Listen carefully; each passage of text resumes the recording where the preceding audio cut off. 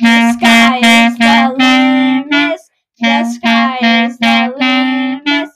The sky is the Limace. The sky is the Limace. Hi, everyone, and welcome to The Sky is the Limace. Hope you had a slug-full week, because we did. Well, specifically neonates, but we'll talk about that later. So today we're going to talk about how slugs move. Do you want to say anything about this week? I was just going to say, welcome to our podcast, The Sky is the Limace, where we discuss fun facts about slugs and slug lovers. That's basically what I said. But okay, so this episode is more about questions that we had about just slugs, like how they work, I guess. So our first one is how slugs move. So they leave a slime trail like snails. And they move, and they kind of like move forward using their foot. But they're not like humans, because they can't put one foot over the other since they only have one foot, don't you think? Yeah, so they kind of creep. Yeah, that's kind of the word I was looking for. And we talked about the foot last time. And if you see the anatomy of a slug, or just like a stuffed animal slug online, you'll see before like it gets thinner, or like the part of the slug that before it gets thinner, like right before there's kind of the tail, that's where the foot is. So we also learned that slugs can only move 40 feet in a day, so they move pretty slow. Yeah, but still 40 feet. I mean, that seems like a lot. That's like 2 laps of a pool. If you if you were to think about 25 feet of being a lap. Okay, the next question is a very interesting. I mean, it's a question that everybody wonders. What does a slug say? Do do do do do do do do. Actually, the slug doesn't really say anything, which was kind of disappointing. So it doesn't have like a call, like whoo whoo. Yeah. Yeah, they communicate using wait. Pheromones? Yeah, pheromones. That's the word I was looking for. And they used on their slime trails that we talked about with the how slugs move.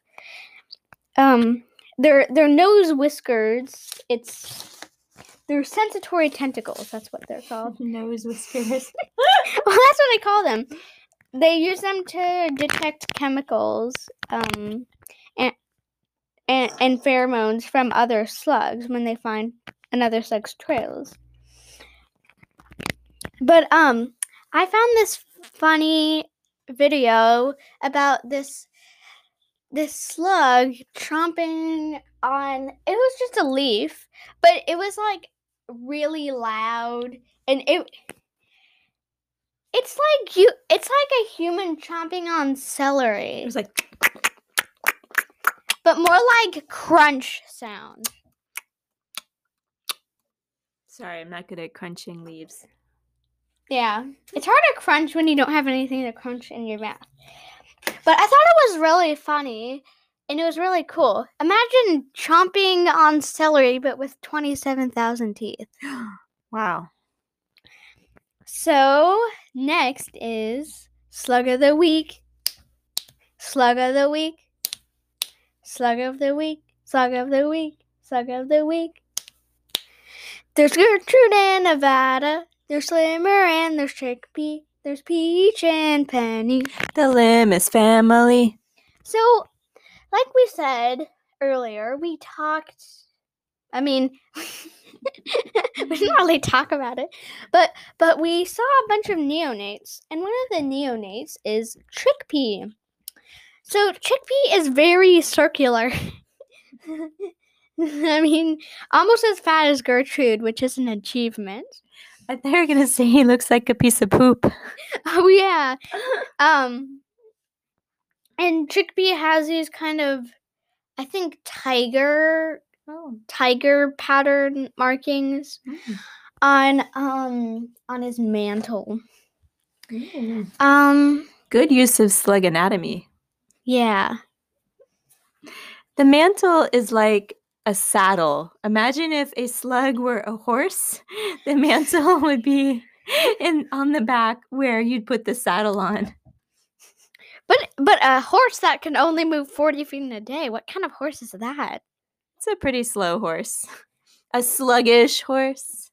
Yeah. So that's ending our episode. Wait, I didn't get to talk about Chickpea.